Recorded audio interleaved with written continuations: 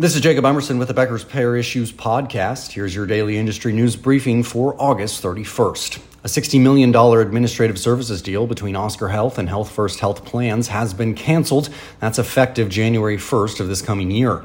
Oscar reported in an August 30th regulatory filing that Rockledge, Florida-based Health First, an integrated payer provider system, has indicated that it intends to terminate the agreement for Oscar to provide Health First, Medicare Advantage, and individual members access to Oscar's technology platform and tools. Now, that partnership officially began January 1st of this year and was serviced by subsidiary Plus Oscar, which provided some administrative functions and services. Health First was responsible for care management, network performance management, and physician credentialing.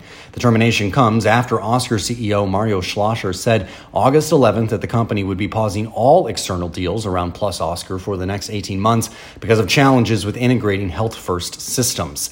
Revenues generated from that agreement were expected to be $55 to $60 million. Oscar said it does not expect the termination to affect its financial results for this year. Blue Shield of California has named Sandra Clark as COO and Mike Stewart as CFO effective August 10th. Ms. Clark was promoted after serving as CFO and Executive Vice President. Mr. Stewart was promoted from his position as Senior Vice President of Operations Finance and will report directly to Ms. Clark. The pair's former COO, Sarah Iselin, has been named CEO of BCBS Massachusetts. That was on August 30th.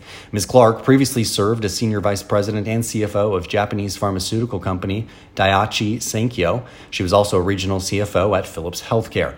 Mr. Stewart has been with Blue Shield for more than 8 years and previously served as CFO at Daughters of Charity Health System, which closed as Verity Health in 2020.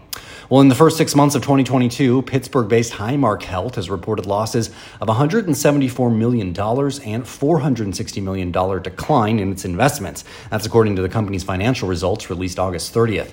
Losses occurred on the provider side with continued pressures from supply chain issues, inflation, and increased labor costs. Within the Allegheny Health Network, patient discharges and observations were down 2% year over year, but outpatient registrations were up 12%, physician visits up 3%, and ER visits up 13%. Now, that financial report highlighted the positive performance of the company's insurance divisions. That's Highmark Health Plans, United Concordia Dental, and HM Insurance Group. Those were driven by increased membership and favorable claims performance.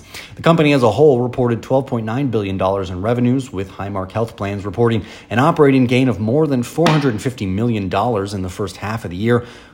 That's down from $480 million in operating gains from the same period last year. United Concordia Dental saw an operating gain of $68 million in the first half of this year. That's down $69 million year over year. Louisiana intends to contract with Magellan to administer pharmacy benefits for the state's Medicaid managed care program. The state's health department said in a news release August 30th, it received proposals from Centene's Magellan, CVS's Caremark, and MedImpact. A 14-day protest period began August 31st. That contract award is expected to be finalized after that period. If you'd like the latest payer and healthcare industry news delivered straight to your inbox every afternoon, subscribe to the Becker's Payer Issues e-newsletter on our website. That's beckerspayer.com.